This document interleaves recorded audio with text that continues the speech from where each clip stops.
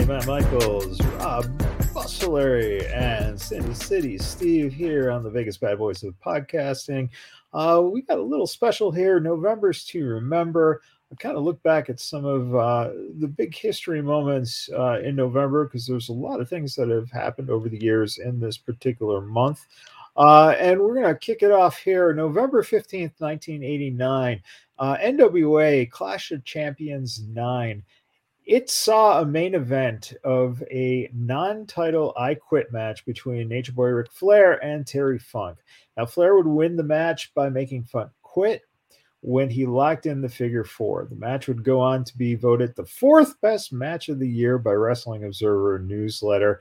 The top three that year also featured Flair because they were all Flair versus Steamboat. It's a very, to me,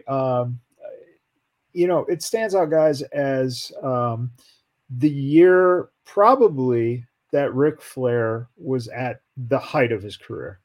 You had the three Steamboat matches. The last Steamboat match ended with Funk on commentary, and that's when Terry Funk then took Flair and pile drove him through the announcer's table to set up what would be this I Quit match between the two of them. And at that time, too, Terry Funk was kind of, in a little bit of a limbo between what he had done in the WWF in 1986, had gone to Japan for a while and had now come back to the NWA and got a little more exposure through this match that would carry him eventually into about 50 more years of wrestling. So a very, very memorable match. One of the better I Quit matches as well. Do either of you guys, do you have a recollection of, did you guys see that match back then, or do you guys not really recall it at all? I was 10. Well, that would be the perfect age. I didn't see it at the time, but I did go back and rewatch it. And yeah, it, like you said, it was one of the better I Quit matches for sure. I didn't, I guess, put two and two together, that 89 being the best year of Ric Flair's career until you just said it, but it wouldn't surprise me whatsoever. I mean, you mentioned the matches with Steamboat and obviously this one with Funk. It's hard to argue against it. Yeah, it really was just being around, the age of around 14 at that time, 14, 15. I got to say, it stood out. For all the Horsemen stuff, the Horsemen always got, the spotlight as the group. But Rick really, this was his pinnacle, where he was working 1 hour matches against Steamboat at house shows. So, and then, would, of course, leave a couple of years later for the WWF in 92. So it was a big year for him. And it was a big move for Funk too, because that kind of rejuvenated his career. Let's go to the same day, November 15th in 1998. Was the WWF Survivor Series. It didn't feature any traditional Survivor Series matches, but instead the event played host to the Deadly Game tournament to crown the new WWF champion. Going into the event, the story depicted Mankind as Vince McMahon's chosen winner, as McMahon's gang of lackeys helped him through the rounds while seeming to attempt to put barriers in the way of The Rock and Stone Cold Steve Austin. It transpired that this was an elaborate ruse, as The Rock turned out to be McMahon's chosen champion, and he defeated Mankind with the sharpshooter in the main event as McMahon brazenly reenacted the Montreal Screwjob from the year prior. When looking back on the incredibly well-booked tournament, viewers could easily see it was being set for The Rock to win, but it was incredibly well hidden and in the booking until the reveal at the end of the final match.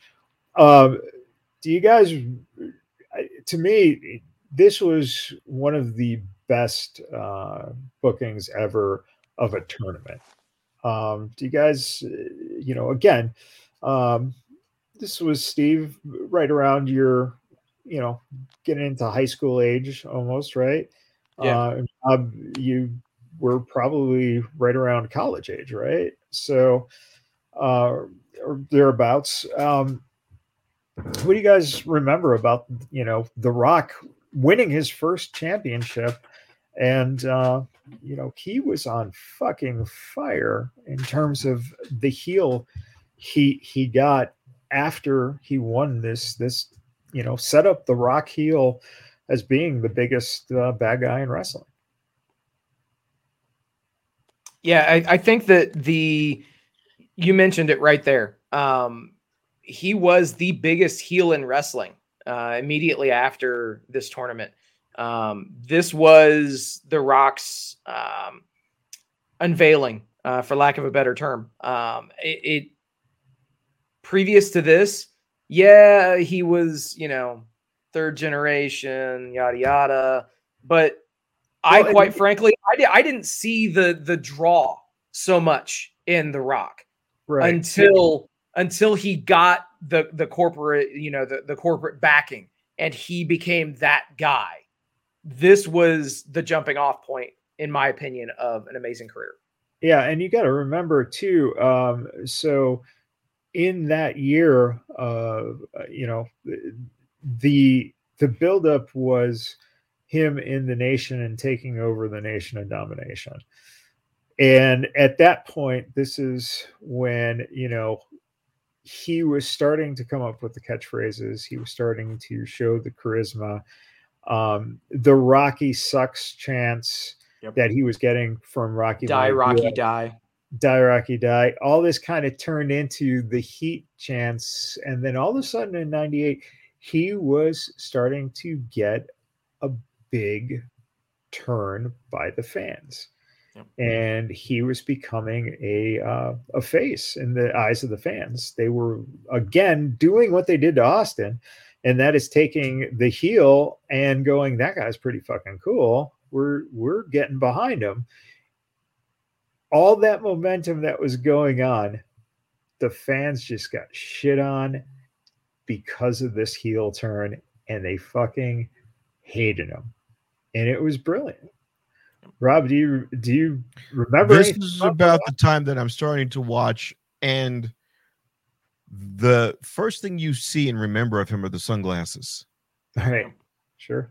Because it hides your expression. It is really the ultimate. It is the quintessential poker face, and you need that because here's this guy coming in dressed up like some Persian pimp.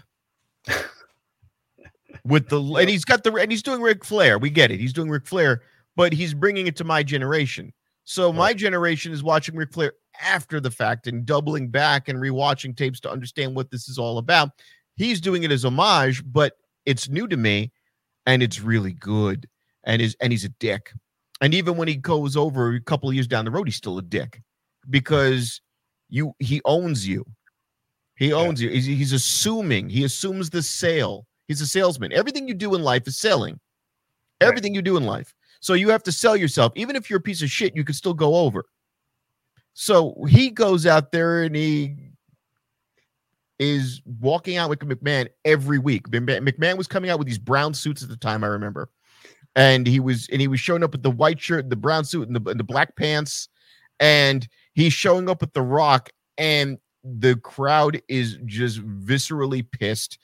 The boos are breaking the speakers on your TV. My speaker had crackling coming out of it from the boos. And he's got people on the top of their seat. It's a little different than Roman Reigns, when Roman Reigns broke off from the Shield and he goes, nah, man, this doesn't suck. This isn't boring. This is my life. No, that was, we really just are bored with you. This is, you have violently angered us. You are loathsome. I want to do something. And he worked with that so well. Yeah. Roman Reigns was never able to figure out how to all right, they don't like me. Now I have to find newer ways to piss them off instead of just flatline. They don't like me. Yeah. Like Dominic will do that. You brought that earlier. Dominic will do the teardrops and say, I was in prison and this is my mommy, but they don't do it. He finds ways to piss you off. Rock found ways to piss the audience off and double and triple and quadruple down. And that was my first experience I want to watch this program now because you have him doing it and you have Stone Cold doing it simultaneously. And we don't know if they're not. Are you on my side? Oh, no, you're not. You're assuming I am. That was the thing. He wasn't talking down to me. He's literally that guy, like, why is that girl dating this guy who treats her like shit? That's The Rock. He's the boyfriend that treats you like shit, but you keep coming back. And speaking of The Rock, November 17th, 1996, the WWF Survivor Series is basically historically important because that was the television debut of Rocky Maivia. He would become the sole survivor in his debut match. But later on that card, Bret the Hitman Hart wrestled his first match since WrestleMania 12, facing and defeating Stone Cold Steve Austin for the first time. And in the main event, Psycho Sid enjoyed the surprising fan support as he defeated Shawn Michaels to win the WWF Championship. It's a notable Survivor Series because what you had just seen from that card established what would happen for the next 5 years, essentially. You had The Rock debut, and who would have ever fucking thought? Because this guy comes out and he looks like, he's just that awful haircut, the fucking weird the Andrew Dice Clay haircut. Yeah, the weird thing they put on his neck that had like leather straps going down, tassels everywhere. Yeah, it was just so bad. And you had him being. Excuse me, The Rock wants to know where Christian Cage is. It was something that would be a debut that in the end Rocky Maivia could have been something that just could have sunk him, but he ended up as we talked about just breaking through that. But the big thing with Austin and Bret was Bret just never understood why the fans liked Austin. And I think that's the funniest thing about Bret Hart. The guy was a great wrestler, but he didn't understand that wrestling is something that is affected by societal change, and couldn't grasp the fact that he was a good guy. He was, a role model. And why are fans starting to like this asshole? I could jump in on this. 1996. I'm in high school. Everyone in my high school is watching ECW. Sure. It's playing on Madison Square Garden, 3 a.m, a Tajiri match at 3 a.m. Al Snow what does everybody want? Head! And I'm going, what the fuck is this? And then one day at our local mall in Westchester County, Jefferson Valley, Simon Management Mall. It's got like 4 stores left in it. It's an empty mall now. But they shut off the fountain. Here's the stage, and here's signing autographs. Bret the Hitman Hart and Rob Van Dam. And I don't know who they are. And someone's explaining it to me. And my first thought was it's 96, and Bret the Hitman Hart looks like he's an old man. He's got bags under his eyes. He's huffing and puffing every time he's signing an autograph. He's pained to be there. There is a line for this fucking guy, and he doesn't want to be there. And that's my first impression of the guy. And then I turn on WWE. At this point in 96, I'm watching it once a month for like 20 minutes, half an hour. And this guy looks like that. Perception is reality. If you look like you're exhausted and beat up and tired, you're not going to sell anything. I'm not going to sell. If I come up to you and I've got scuffed up shoes and my shirt's is faded with stains on it, you're going to go, And I go, hey, welcome. Just if you need me, just ask. I'll be in the corner. I'm drinking a coffee. You're gonna go, who the fuck is this guy? You know? So if some guy shows up and he's got a shiny bald head and a goatee and he looks like the mechanic who's probably banging your girlfriend on the weekends when you're not around, and he's going to threaten to kick the shit out of you, and he's quoting the Bible in his own name, and you're like, God damn, that's another level. Yeah. And he's full of energy. Yep. Energy. His entrance music isn't some rocker 90s crap. It was something ahead of its time. He comes out and there's glass shattering. This guy's going to beat the shit out of you. The Rock comes up dressed up like some fucking Persian pimp, and he talks about how and you're like, God damn. And then you had this guy who's dressed up in neon pink like it's 1989. He didn't get the memo. He had this old late 80s gear. It was like watching Saved by the Bell, and it's the 90s, and these guys have this perv Casey Kasem running around at their school sock hop, and I'm going, what the fuck am I watching? These guys are like 20, and they still have Casey Kasem doing sock hops. Hey, this is Casey Kasem here. I'm at this random high school in Southern California, ambiguously beach area, and we're with these beautiful blonde-eyed kids. Blonde hair, blue-eyed kids, man, and the one token black chick and the one nerd. All right, let's play the sounds of the 70s. And you're like, what am I watching? It's like 1995. You're still doing this? You know, I get it. He had a tag team in the early 90s with Jim Neidhart, and it was big. You didn't get the message. Shit changed. Being a dick changed. Hunter Hearst Helmsley was a British dick, and then he kept the dick and dropped all the other pretense around it. And he made something of himself by just being an asshole.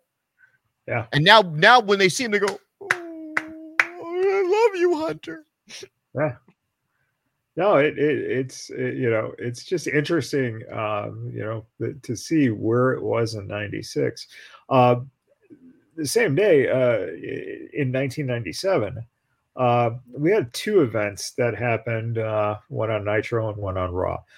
On Nitro, the NWO introduced their newest member, Ravishing Rick Rude, supporting his traditional mustache. An hour or so later, WWF Monday Night Raw aired its pre-tape show from Ontario, Canada, and Ravishing Rick Rude was in the ring with a full beard. Oh, yeah. Yep. That was the whole thing that Rude left because his contract had basically not been extended. He didn't like the screw job in Montreal, so he went to WCW. So he's the only wrestler that appeared on both shows on the same night. But the third part of this trivia is that weekend he would also appear on ECW Hardcore TV.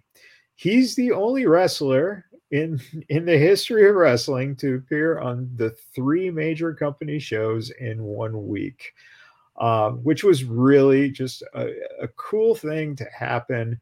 And then he was talking with Jeff Jarrett about a new idea for a company. And unfortunately, this was probably Rick Rude's last big thing he was noted for. Because he was never really able to wrestle again. No one would insure him because of his injuries. Now, on the same day on that Raw that Rude was on, that is the show that Vince McMahon sat down with Jim Ross to talk about the Montreal screw job and gave the now famous Bret speech. Quote, some would say I screwed Bret Hart. Bret Hart would definitely tell you I screwed him. I look at it from a different standpoint. The referee didn't screw Bret Hart. Shawn Michaels certainly didn't screw Bret Hart, nor did Vince McMahon screw Bret Hart. I truly believe that Bret Hart screwed Bret Hart. One of the greatest moments for Vince in terms of first of all, you just gave your big built star an out because you didn't want to pay him the contract that you guaranteed him. You were losing money, you're losing in the ratings, and you let him go to WCW. it almost seems like Vince caught on to the fact that things were changing and he needed to change fast. And so he let this guy just go. Hey, go ahead. He screwed him. I mean, that's how much. Perfect timing, too. He didn't do jack shit in WCW. No, not at all. And that's the whole thing, right? Yeah. When you look at it, you just go, man, that was a brilliant move. It saved his company. And you were looking at a guy who wouldn't have had any real production for you, most likely, or value. And you got one of the best shoot type interviews and one of Vince's first in terms of him becoming an on-screen character. It just is one of those remarkable standout. Also one of the, Jim Ross at that point had done the Mankind sit down where he got, the mandible claw at the end of the 3 episodes of that. You'd done the sit down with Terry and Dustin when Dustin basically told Terry that the marriage was over. It was some of the best video producing segments that they had ever done. And it all was in that transition year of 97, which was pretty huge. Really, how versatile is he as a performer? Dustin Runnels. Oh, dude, he's one of the best. Yeah. He has absolutely been one of the best. Probably one of the Dustin's biggest problem was the fact that he had drug issues. Yes. If he would have stayed clean, if he would have been someone that they could have trusted a little bit more, he probably could have been elevated way higher. Maybe champion at least once. Yeah. There's no doubt that Goldust was one of the most popular characters there for a while. And one of the most controversial. He's Absolutely. one of the first guys who was given them national media attention because there was questions about this character being this gay or ambiguous type character. So he had lingerie on. That was one of the early matches I saw. Was she was puffing away on this big cigar, and they ripped away his costume, and he had on a whole women's nightie, like the garter belt, and I went, "Oh, okay, this is what wrestling is." This was one of the first matches I ever saw. Was that? Yeah. Dustin just throughout the years, one of the best. On that same day again, November. Really quick. I just have to point something out. I was actually at that Nitro in Cincinnati. Oh, and obviously this is before I knew shit about shit when it comes to anything, kayfabe or whatever. So obviously Rick Rude is a character on WWE TV. They bring out Rick Rude and everybody in the section is like, all right, what the fuck is going on?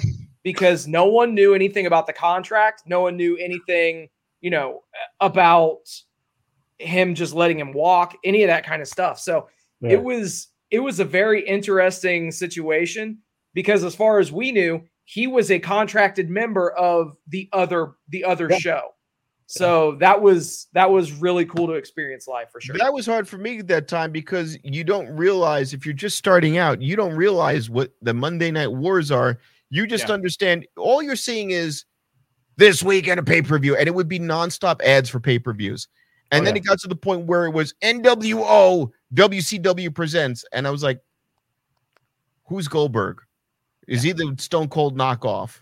Why would I want to watch NWO? It looks like all the washed up guys from the 80s. And then that came to fruition. But that's where I was like, there were too many choices, I felt like. Even 2 were too many. And then ECW's there, and I'm like, well, now I'm sitting there going, all right, I got to watch 4 more hours of this, and then there's a TNA match, and then there's an NJPW match. Then there's a women's wrestling match and a shine match and an intergender NWA Billy Corgan's got no penis match promotion. But back then I'm like, new. So what do I watch first? So that's why it was tough for me to like focus on one thing to watch because they're going back and forth simultaneously. And then one guy's telling you, don't watch this. Shivani goes, oh, Mankind just won the belt. You idiot. What's interesting is you just brought up a point that I found very, this is the pinnacle of what was going on between the two shows. And this was November 29th, 1999. Now, I was there. This was Raw, the wedding of Stephanie McMahon and Test, in which Triple H interrupted it and played a video revealing that he secretly married an intoxicated Stephanie McMahon at a drive-thru in Las Vegas. The whole thing was later revealed to be a plot between the new Mr. and Mrs. Helmsley. It was one of the best fucking live shows I've ever been at. And that's because nobody in the arena expected that fucking video to play.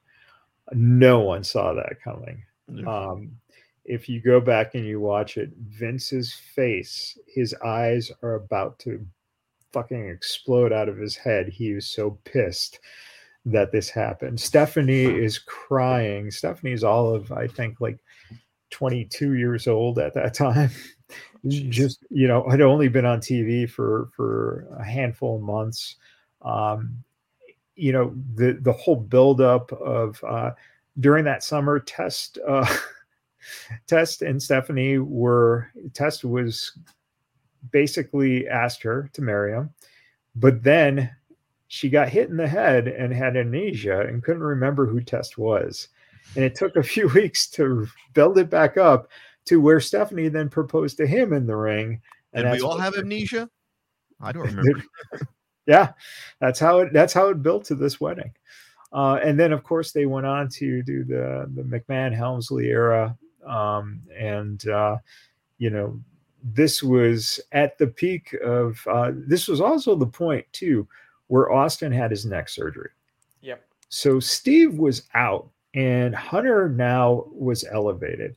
And then WrestleMania, of course, 2000 was the big event coming up then, where you had the four McMahons with a wrestler each. Mick Foley, who just retired, was asked to come out of retirement to wrestle in that match. The Big Show, who had a brief run in '99 with the championship right around that time in the end of '99. Hunter, of course, defending the title, and The Rock, who was the babyface chasing it. And they made the biggest move they've ever made, and that was the heel retained the belt for the first time at WrestleMania. And it was one of the greatest WrestleManias I've ever been to, too, because of that, because the fans were pissed. But before we talk about that a little bit, the same day on WCW Nitro, TV champion Scott Hall throws the title in the garbage of the TV championship in the garbage. He threw it in the garbage, and it rendered the title defunct until Hacksaw Jim Duggan plunked it out of the trash. And he did that the following year when he was portraying a janitor character. Yep. Oh, I thought that was real. That was a work? I thought that's what he did in between matches. Yeah. That's what he was actually under contract for. Hacksaw Jim Duggan's right now is going to be cleaning out the shitters of the Hudson Civic Center. Go get your autographs on a piece of toilet paper. 2-ply. 1 square. One square. But that shows, just the difference of what they were coming up with in WCW as versus what Raw was doing, and why the tide had changed. And was Vince Russo there by that point? Yeah. Because that was, you always hear at the end of WCW that he was accredited for all the problems. Oh, yeah. Eric Bischoff had the vision, and Vince Russo would come out and do some hokey storyline, or have a bunch of, like the last year, every other month the belts would change hands. So nobody held a belt for more than a couple of months at a time. So the belts were pretty bendy. Oh yeah. Yeah. So Vince Russo left. I think it was somewhere near the end of '98, somewhere around that time. Him and Kevin. I forget fucking the other guy's name who portrayed good old OK in WCW when they were making fun of Jim Ross's Bell's palsy in early '99. So they were there. Ed Ferrara. There we go. Yes. They were there in early '99 by that time. This was definitely stuff that Russo had his hands on. I think by the end of '99 was the first time that Bischoff was gone. So right around this time, Russo was, basically the only voice. And then they had to bring Bischoff back because they realized they created a monster. And then those two didn't work out well together. I don't know what happened. I made a bunch of storylines about a freaking guy who was fishing titles out of the trash, and they didn't like it. But it's just interesting that you had one of the most still memorable things in WWF history, WWE history, going on while they were, throwing a TV title, their own TV title, into the garbage. But one of the biggest things, of course, they were trying to get off that Alundra Blaze heat that probably would work twice. Yeah, except Alundra's belt was another company's, and you're shitting on your own product. Just makes no sense. Exactly. November 22nd, 1990. One of the biggest events or moments in wrestling history happened, and that was the debut of The Undertaker at Survivor Series. Do either of you guys, Steve, you were young, and Rob, you don't seem like you were probably watching at that time. No. I had seen a few things in the early 80s of Cyndi Lauper running in with Captain Lou Albano, took a break. I couldn't have told you what promotion it was. And then by the time Undertaker had just started, no, I know he came in later on. He was, part of an attache, he was part of Ted DiBiase's little, surprise guy. Well, that was it. Yeah. He was the surprise, mystery person on the team with the Fred Flintstone tie and the huge tie. I'll tell you though, like I was 8 years old, and that was one of the first pay-per-views that we had ordered at my parents' house. And at the time, obviously, again, I'm 8 years old. I loved the dark, spooky, the paranormal type shit even back then. And here comes this guy who is 7 feet tall. No one else in the ring is even close. And he's just foreboding. He doesn't, he looks effortless out there. And he legitimately scared a lot of people in the audience. Meanwhile, I'm just thinking, this is really fucking cool. And by today's standards, he's like Party City level scary. Oh yeah, absolutely. But at that time, like I said, I'm fucking 8 years old. I was all in on The Undertaker at that time. I was like, holy shit, this is the coolest shit ever. Did you say all in? I did. You got to understand, that was, again, 1990. This is November of '98. This is about a month, roughly about a month before Desert Storm started. Yep. So there was still a hokiness going on, and the Undertaker character, weirdly enough, was a very almost gray area between hokey and something more mature. And I think that, you know, what you saw a year later was when he defeated Hogan at Survivor Series for the title, and then a couple days later lost it to Hogan, and made the. But he's an example of less is more, because same thing with Kane. If I come in and I'm not speaking, and no words are coming out of my mouth, you have no idea what I sound like. You only have your imagination to work with. Yep. And I'm not giving you much to work with except what you see.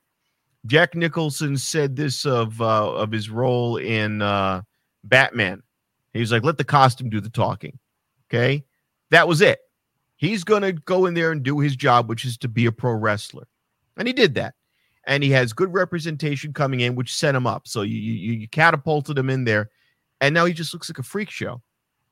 And it's 1990. I was joking earlier about, you're talking, that's when Saved by the Bell still got Casey Kasem running around, and people are wearing big clunky shoes and suits with the elbow pads, and everyone's got neon colors. And here's this goth guy.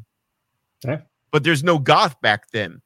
We don't know what it is. There's nothing to reference him to. Right. The less you know about him, the more mysterious he is, and it builds him over. And again, one of the the biggest factor in all these things that we've mentioned here is that the internet was either non-existent or in its infancy in all those 93. Yeah, so between 89 and 99, you didn't have spoilers or smart mark stuff. All you had was guys like Meltzer. Now, people who watched the NWA or WCW realized that it was Mark, and it was Mean Mark. But you talk about someone who, and again, it shows the difference between the two products. WCW, they didn't know what to do with this guy and just said, yeah, you can go. And Vince just, here's what we want for you. We want you to be meaner, Mark, okay? You don't have to wear none of that hokey eye makeup either. I just want you to growl into the camera. Come on. Grrr, give me that little... This isn't working. And the guys that he was around that were the biggest guys in WCW at that time in terms of height and stuff was El Gigante, the giant, and Sid Vicious, who he would face both in WrestleManias. Yeah. So, well, you got to remember they were doing Shockmaster, huh? What? Shockmaster. Shockmaster was 1995. But now think about this. You brought up Shockmaster. You do realize that one of the most prominent characters in WWF at that time in 1990 was Tugboat. Yep. Who went on to be Shockmaster. Yep. So that poor man. How is he? Is he still alive? Yes. Can we give him a mental health check? Oh, he's doing great, actually. Yeah, Fred Ottoman's doing great. And don't forget, good old Tug job.